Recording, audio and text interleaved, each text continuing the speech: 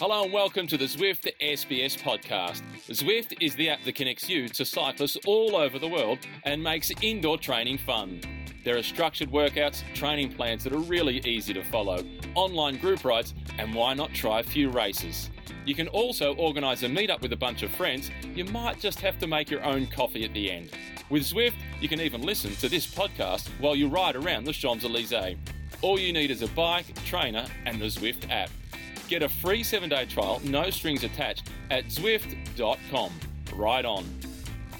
Bonjour, and welcome to the Zwift SBS Cycling Podcast. And before we start, let me remind you that you can download, stream, or subscribe to our podcast on our website or log a ride with our friends at Zwift. Joining me, it's Dave Mackenzie. How are you, Dave? Oh, I'm pretty good. This is quick turnaround.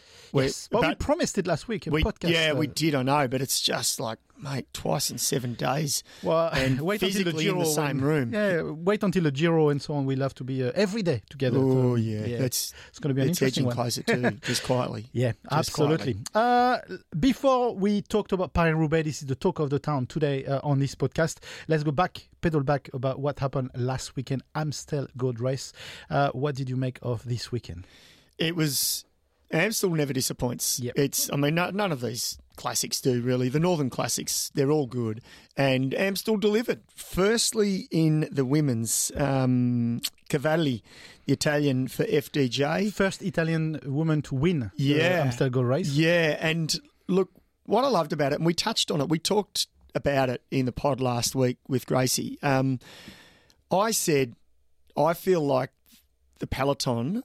That sort of top tier, they're starting to figure out Annemiek van Vleuten. 100%. And that was confirmation. And to be fair, I was texting you during the race saying how right you were in the podcast. Thank you. It's nice to pump one's tyres up. Can't get the words out. But I kept on thinking about what you said in the podcast last week.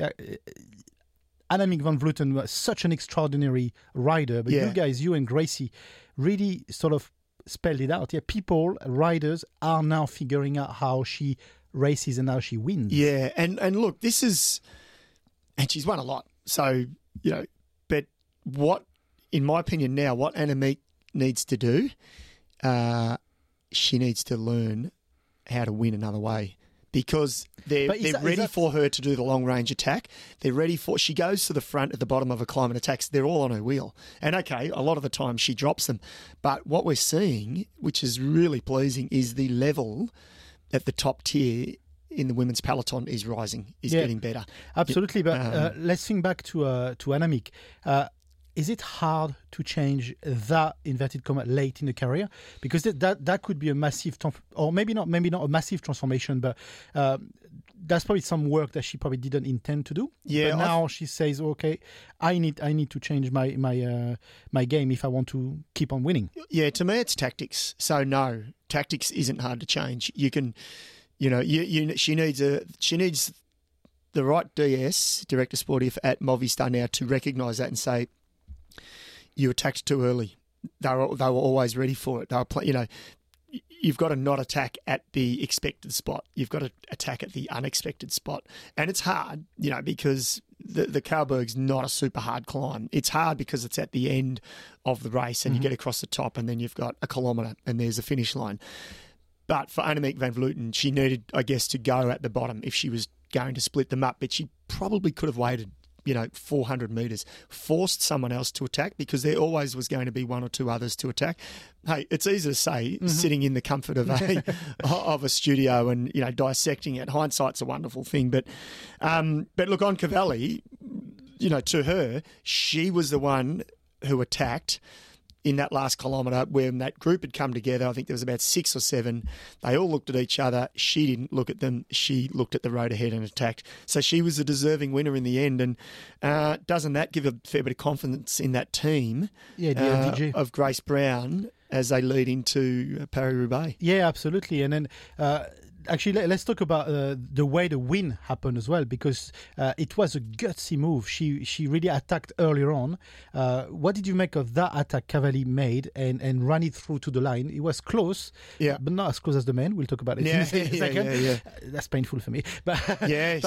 but that was she had to do this to win. She did, and well, Grace Brown also helped. Well, the whole team helped set it up, and we'll focus on the Aussies because we know them well. But Grace did go on the attack.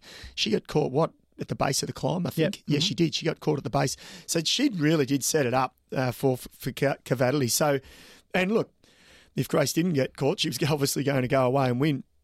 So what you saw there was just great teamwork and utilising the numbers rather than your numbers sitting there not actually contributing at the front or doing something. So, no, it worked a treat. And again, I'm loving the women's racing at the moment because it's still the teams are getting stronger, but they're still not, say, the depth that the men's have. But this is a positive because in some of the men's races you see in the past, Ineos or UAE in more recent years, these other strong teams, they're able to set a tempo for 150 kilometres. So for 150 Ks, let's face it, it's a snooze fest. You sit there, go, okay, we're waiting for the end of the last 30, 40 Ks of the race. But at the moment, the tempo's so high, no one can attack. In the women's, it's not possible. Yeah, there's no place to hide. The depth isn't there. So you're just getting this dynamic sort of style of racing, which is really good. Yeah, absolutely. Can we talk about Amanda Spratty? Yes. Because she actually performed really well. She was on the breakaway for a long time, got caught out closer to the end. But she said before, and we said it last week as well, that she gave it everything in Flanders in a way of her training, last bit of training for Amstel Gold Race, for the Amstel. But in the end, do you think she is disappointed? Is she not disappointed? Do you rate the performance as a good one, despite that she's not on the podium? Yeah, I totally rated it. Because she's on the way back. She's on the way back, and to me, that's another step in the right direction for Spratty. Because look, she absolutely, in her own mind, and I'm sure she won't mind me saying this. Be careful because she's listening and her mum is listening. Yeah, well, you question yourself. You question yourself if you're going to make it back. She had a pretty serious injury that she had to have that operation on, her iliac artery. And, most athletes do come back from that. But Amanda's not getting any younger either. She's not 21, 22, 23. She's towards the back end of her career. So she absolutely would be questioning herself internally going, can I make it back to be one of the best riders in the world? And for me, Amstel was confirmation that she's in the right direction. She's not there yet, but she's really close. And I think we're all excited to see that. Yeah, and I think above everything as well, it shows how dedicated she is to the sport and how dedicated she is to actually coming back to the front of the bunch, not just having another few years and just ride and just make a living out of it. And that won't be her. No, exactly. She wants to race only at the front. And that was the confirmation for me over the weekend that she is maybe not up there yet, back up there yet, but she's really willing to be there. And you know what? The silver lining here could be that her season has started later, or her build-up is delayed, if you like. Are you telling me she's targeting some sort of? Well, I was about to say tour? July, but it's not July. Is it? It is July. It is July. Sorry, it is July. It is July. Who knows? Do you think she's targeting something yellow? Yeah, the timing could be perfect. Yeah, and wouldn't awesome. Nothing else would matter. So. No, but really pleasing to see. Yeah, absolutely. Let's talk about the men's. You sure you want to? Do you sure you want to? Because you gave me a stat. It's heartbreaking. Which part will we talk about? Well, we better, if people have missed it, let's talk about the finish. Let's picture the finish, okay? We've got a sprint at the finish, and you've got two great guys in the finish. You've got Michael Kwiatkowski, and you've got Benoit Cosnefroy in that finish. And then they go and sprint out. They, first of all, in that sprint, waited a little bit, and I was worried we could actually see another Flanders, the third guy coming up, and the way Pogačar rode himself out of that podium. So I was actually worried for those two guys. They didn't. I think they've learned from the week before. You weren't worried for Kwiatkowski. Look, in a way, and I'm going to be very gracious onto this. The story is Michael Kwiatkowski won the race by about half a millimeter. It was nothing. It went photo finish. And actually, the race was not given but believed by the team AG2R Citroën that Cosnefroid won, he was all cheering up. You'd be happy. a bit dirty on your DS, wouldn't you? Or whoever was at the other end of that line. Yeah, and he lasted about 2-3 minutes. Yeah. And Kwiatkowski was destroyed. And then all of a sudden, the photo finish appeared and Kwiatkowski has won. I'm going to say something here, first of all. I am happy for Michael Kwiatkowski because he's actually a great bloke. Yeah, he's a great rider. He is. He's a real gentleman too. Yeah, former world champion. Yeah. But jeez, that's painful for me. And the last French winner, this is why it's painful. Was when? More than 40 years ago. Bernard Hinault. And there's only been 2, is that right? In the whole of the history of the Amstel Gold Race, there's only been 2 French winners. So, wow. Yes, I was a bit... do you know what the funny thing is? I was watching the race, and I was typing a tweet going, winner, French winner, in my old flamboyance, or if you want to call it. No. Some say arrogance. But... Did you press send? No, I didn't. And then I went, the face dropped, and you see Mike Kwiatkowski winning. I'm like, delete. Oh, jeez, you dodged a bullet. And actually, there, my friend. delete. I'm going to bed. No. Yeah, you would have copped some. You would have copped some. Some trouble, some crap. Yep, from that. Yeah, absolutely. But let's talk about Kwiatkowski. How much of a worthy winner he is. Because he's been a long time between drinks. Well, he's won this before, hasn't he? But it's been a long time between drinks for him. It has. I mean, look, he's a guy that's transformed himself into a workhorse. Yeah. Being from a team leader when his days when he won the World Championships, many years ago and was winning the classics, to being that workhorse for Sky, Ineos. And, he got that stage win at the Tour 2 years ago now. Former world champion. Yeah. So, but he's still, every now and then, he can still wind back the clock and produce a performance like he did. So, brilliant from him. But just on Cosnefroid as well, I first came across this young Frenchman. He came to Tour Down Under. Uh-huh. And I think he was, correct me if I'm wrong, I think he was under 23 world champ or under 19 world champ. So, he was this new sort of built up next star. And day 1 or day 2 of Tour Down Under, he had a nasty crash and he was literally mummified up the next day. He had bandages on him all over. So we never got to see this young sort of sensation do anything. But a couple of things he did impress me. And so his name's always stuck in my head and I've watched him just little snippets.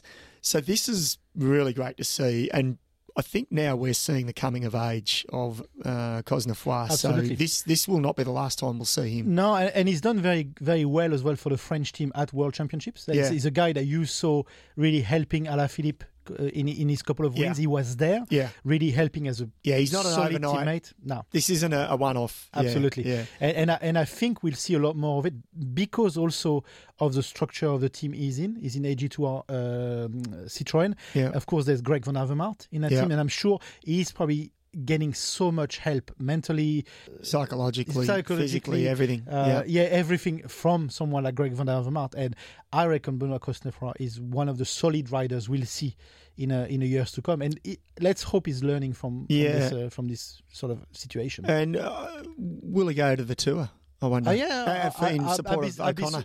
I'd be surprised. he won't be if there. he didn't. No, absolutely. No, because he's versatile. And he would be one of the guy battling all our Aussies for the polka dot jersey, because we want an Aussie on the polka dot jersey. I'm starting the campaign here at the Tour de France. But let's listen from the winner of Amstel Gold Race, Michael Kwiatkowski. A lot of luck, I would say. It was a very tough finish, tough sprint, and I was super confident that I can win, but on the same time, the last 50 meters was super tough. I think Cosnefroid still accelerate when I start to go on the side of him, and for me it was all about the win, because after all the bad moments this season I had with COVID and previously with flu and being sick, not being able to follow my race program, and now I'm here, winner of Amstel Gold Race. That's just incredible feeling. So that was Michael Kwiatkowski, the winner of Amstel Gold Race. One stat as well, is the 11th winner for Ineos this year. So no matter what we can say about Ineos and how Sky were before, but is the 11th different winner of the year. We're only in April. Yeah, and I guess, because I think they won stages at Catalunya. Yeah. They've been winning from early on, haven't they? But they're winning through the roster. They've got a roster of, 25? Yeah, you forget how good they are sometimes because they haven't won the Tour the last 2 years, or, they won the Giro last year. So in a way, they're dominating differently. And no matter what you think of the Ineos/Sky that they were or are, there's one thing: they have reinvented themselves. They really flipped the way they race, the way they attack a race. And they really reinvented their strategy and what the team is all about. Yeah, and you know what? This leads us perfectly into Paris Roubaix discussion now. Exactly. Because there is one rider. I've written down a bunch of the favourites, if you like. And one rider I've written down, or two riders I should say, from Ineos, Luke Rowe. I think you've got to give him an outside chance. Filippo Ganna. Yes. He's on the list I'm looking at. We haven't seen the final official list, by the way, so don't jump down our throats if some of these riders end up not racing. But at the moment, Ganna is on the start list. Yeah. You've got to give him a chance. Yeah. Don't you? There's actually a couple of riders like Ganna as well. Yes. And we'll talk about Roubaix now. If you decided now, Mr. Yeah. You might be Ganna, hosting, but I'm producing, okay? But Ganna is, he's had a few extra great years, the last few years. And it's not just his time trialling. No. We've seen him win the stages at the Giro d'Italia, and he actually won a fairly mountainous stage or hilly stage a couple of years ago. So, but the list. Yeah. Can I really quickly? Let's go through with the Roubaix, the main version first of all. Yeah. The field is super open this year. Yes. Has it already been that open? Probably yes, but not for a long time. Well, there's a couple of things. So first, I think it's just stacked full of riders that can win. Yeah. Two, it's going to be dry, and Thierry Gouvenou and Frank Perk, who are the respective race directors for the men's and the women's events, they did their usual reconnaissance sort of within the last few days. They do it every year, a final check to make sure that the cobbles are in good condition. Inverted commandos. What does that mean? They probably has been spraying a bit of water on it. So they're saying they're actually in excellent shape. As in, they're happy with the condition of them. They've made some repairs to one. They've actually dropped 1 star because they give the official star rating each year. It never stays the same because the road, I guess, gets worn down, even if they do the same pavé. But they're saying it's going to be dry. They're happy for a dry one. And we saw after last year in October, that was one of the most heroic ones we've seen. Absolutely. For many, many, many years, 40 years potentially. So, but then the list, I'm going to quickly reel off some names here, right? And then we can dissect some might be here, some might not be here. It's not the official list. At the moment, this is what we've got in front of us. Mohoric, Mathieu van der Poel, Wout van Aert, Laporte, Asgreen, Stibar, Sepp van Mark, Sagan, Pedersen, Degenkolb, Niels Pollitt. Sagan's not going to be here. I think Sagan is not here. He's on the list. Is he now? At the moment. Okay, so let's say Sagan again. Sorry, start again, Sagan. So I'll start again. Yeah, just say Sagan. Sagan, well, we're not sure if he's going to be on the list, the final list, but he is at the moment. Pedersen, Degenkolb, Niels Pollitt, Christophe, the old man. He keeps on winning. Matteo Trentin, that is just a list. The one that we 100% know will not be on the start line, last year's winner. Colbrelli. Sonny Colbrelli. So, and for right reasons. For the right reasons. He's had a pacemaker put in. All accounts so far, his recovery's going well, but slowly steady. So we wish him well. And it is a shame he's not back as the defending champ, but bigger reasons absolutely. for him to miss out. Should we see him back on the bike? It's even a different question as well. Yeah, because that was pretty horrific, actually. He was very lucky. Yeah. And then of the Aussies, Heinrich Hausler. Heinrich Hausler, by the way, was 10th last year. Let's not forget this. Not that he's not capable, we know that, but you'd think the best is beyond Heinrich. No way. I give him a chance. And actually, if we can just say, Roubaix is one of these races that you could win later on into your career. Like Matty Hayman. Exactly. Yeah. Look at Matty Hayman. And this is a race that you become an outsider on the race, not the older you are, but when you've got a bit more experience. Is it all down to the You've bike? just sold me. I'm actually on the Hino. But is it down to the bike handling? Like the more you ride, the more conditions you handle your bike a bit better? Yeah. No, I don't think that. Look, it's a good analogy. That's maybe a little element. It's experience, no doubt. I mean, Matt Hayman's classic line, and this is, I guess, not exactly, but paraphrasing it, he's like, never stop pedaling. Yeah. Keep riding. Just keep on riding. That's what he always used to say, and that's what he would say to his teammates towards the end of his career. You know, it was his 13th attempt when he won. Yeah. He finished last in his very first. Exactly. I mean, talk about stories of riders winning Paris Roubaix. Matt Hayman's has to be one of the best because he wasn't the outright superstar. He was never the favourite in any of the ones that he did. He was always a workhorse most of the time. And on that day, he nearly lost it. And Yeah. then back again. And let's remember that he broke his He broke his collarbone 6 weeks out. He was on Zwift. Yeah. Like, that is a fact. That's not me trying to sales pitch. He actually was on Zwift for 6 weeks. It's crazy. So, yeah, look, so to go back to your question, yes, you need experience. Very few riders win it in their first attempt. I think Tom Bonan finished third in his first attempt, maybe. Cole Brady won it in his first attempt, but he's older. No, you're right. But he's older. He's that's later on right. in his career. And he's of course, he's ridden some of the spring classics. Yeah. So he's ridden the pavé, not the Roubaix pavé, which is different. But that is true. That's a really good point. So, look, but back on the Aussies, Harry Sweeney's on the list. Taz Jones from Israel is also Durbo, one of our main men. Alex Edmondson. Michael Matthews is on the list. Yeah. I've seen two different start lists. At the moment he's on the list, I'm a little bit surprised. So Do you think so? Yeah. Well, I thought Matthews would be more now switch his focus to the Ardennes classics. Mm-hmm. So we'll wait and see. Unconfirmed. But that's the Aussie men. Alaphilippe is not, I think, on the list, is it? No. It's not a race that he would do. I'd love to see him do it one day. Let him win the Tour de France before. Okay. Like the Frenchman in me, we talked about him last week. I think there's a rule we need to talk about Alaphilippe in every pod we do.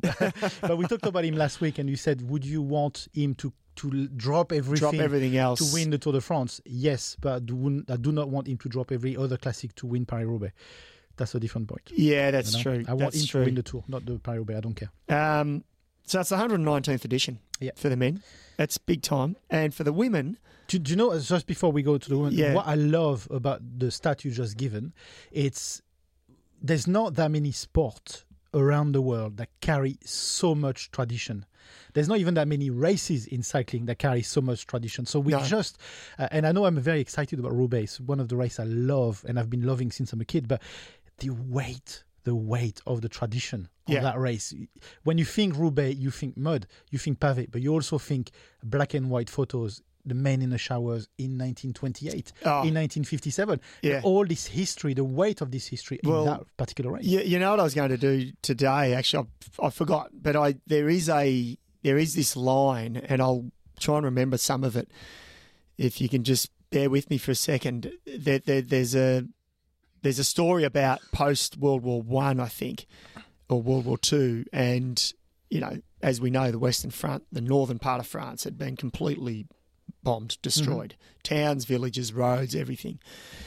And so the organisers of Paris-Roubaix drove out of Paris not knowing what to expect. Yeah, exactly, they wanted to assess the course and see if they could actually have the race, if it was possible.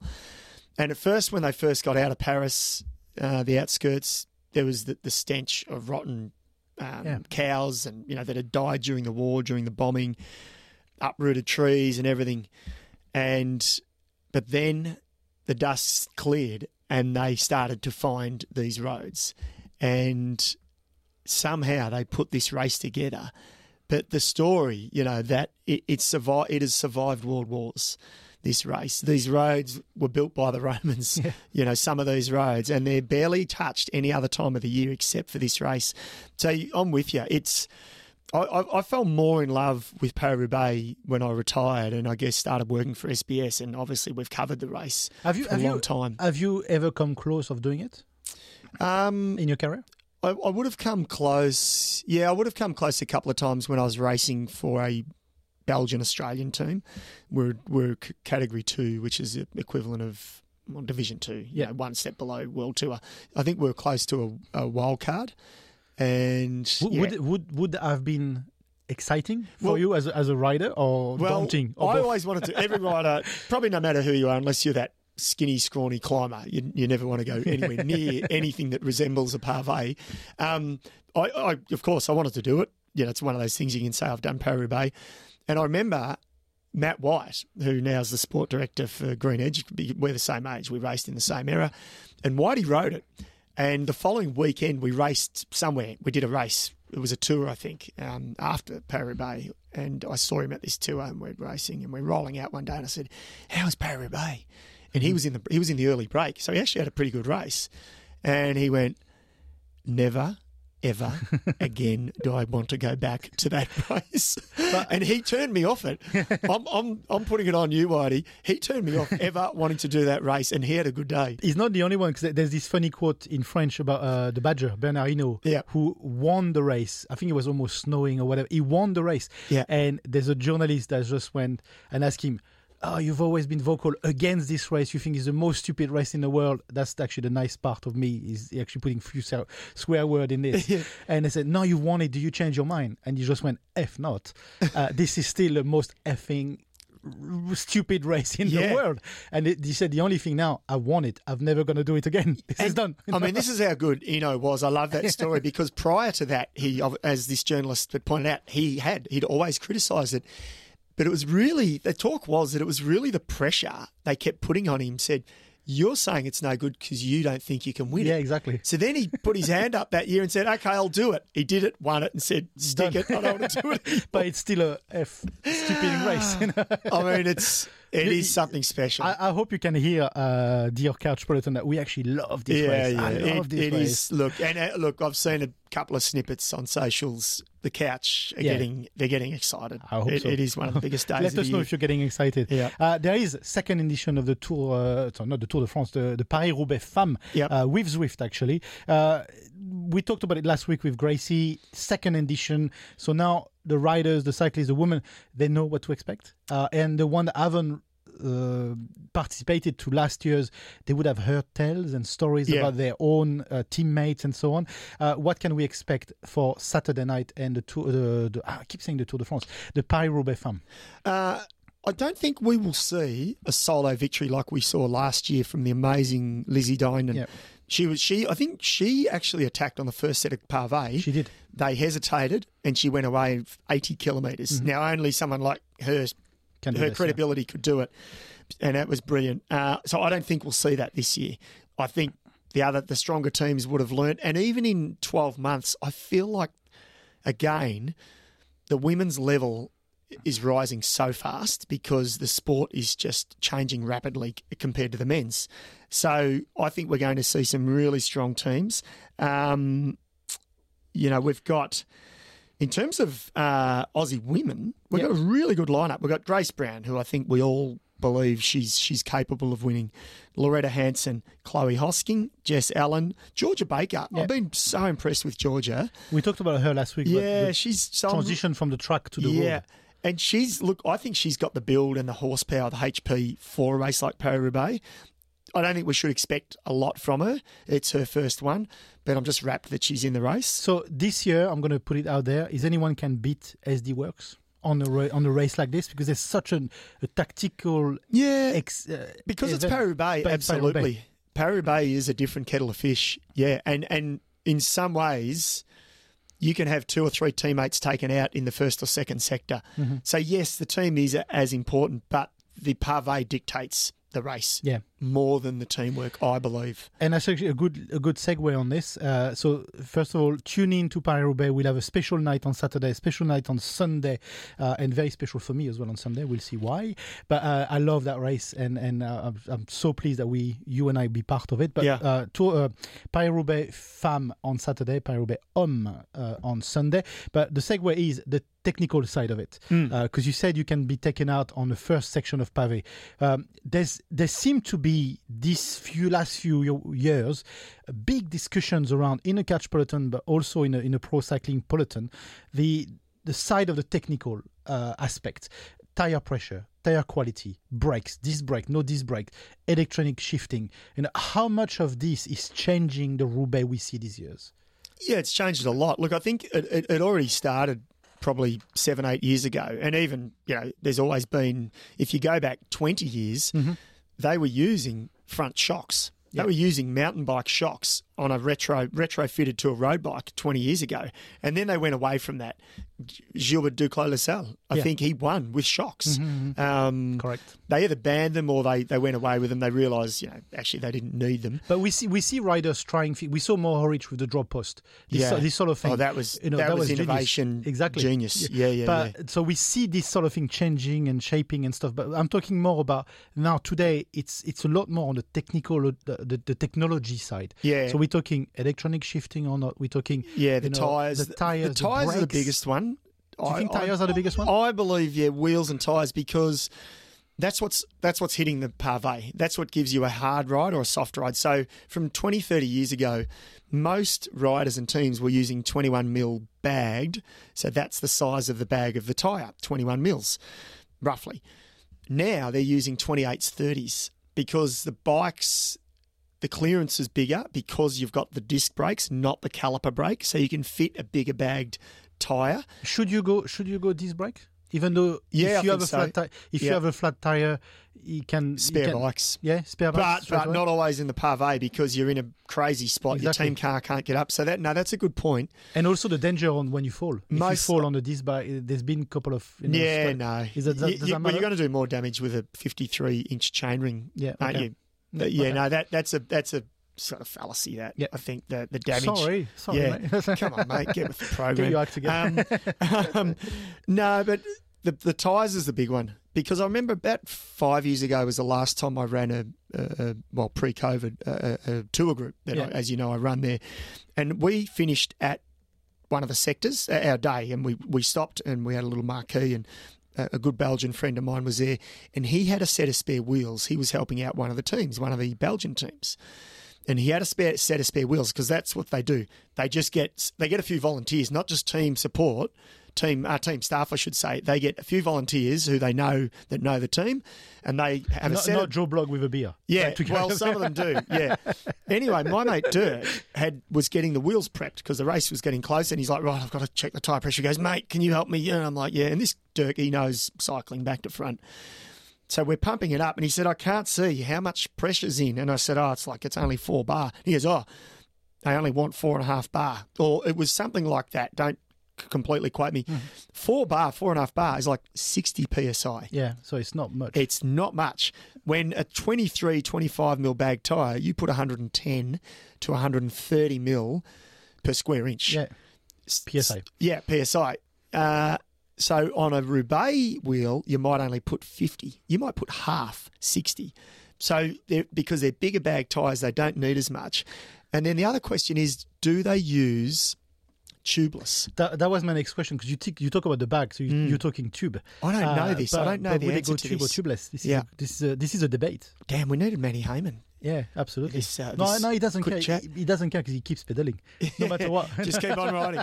So, or not. So the technology absolutely has made a difference. Does it make the race much faster?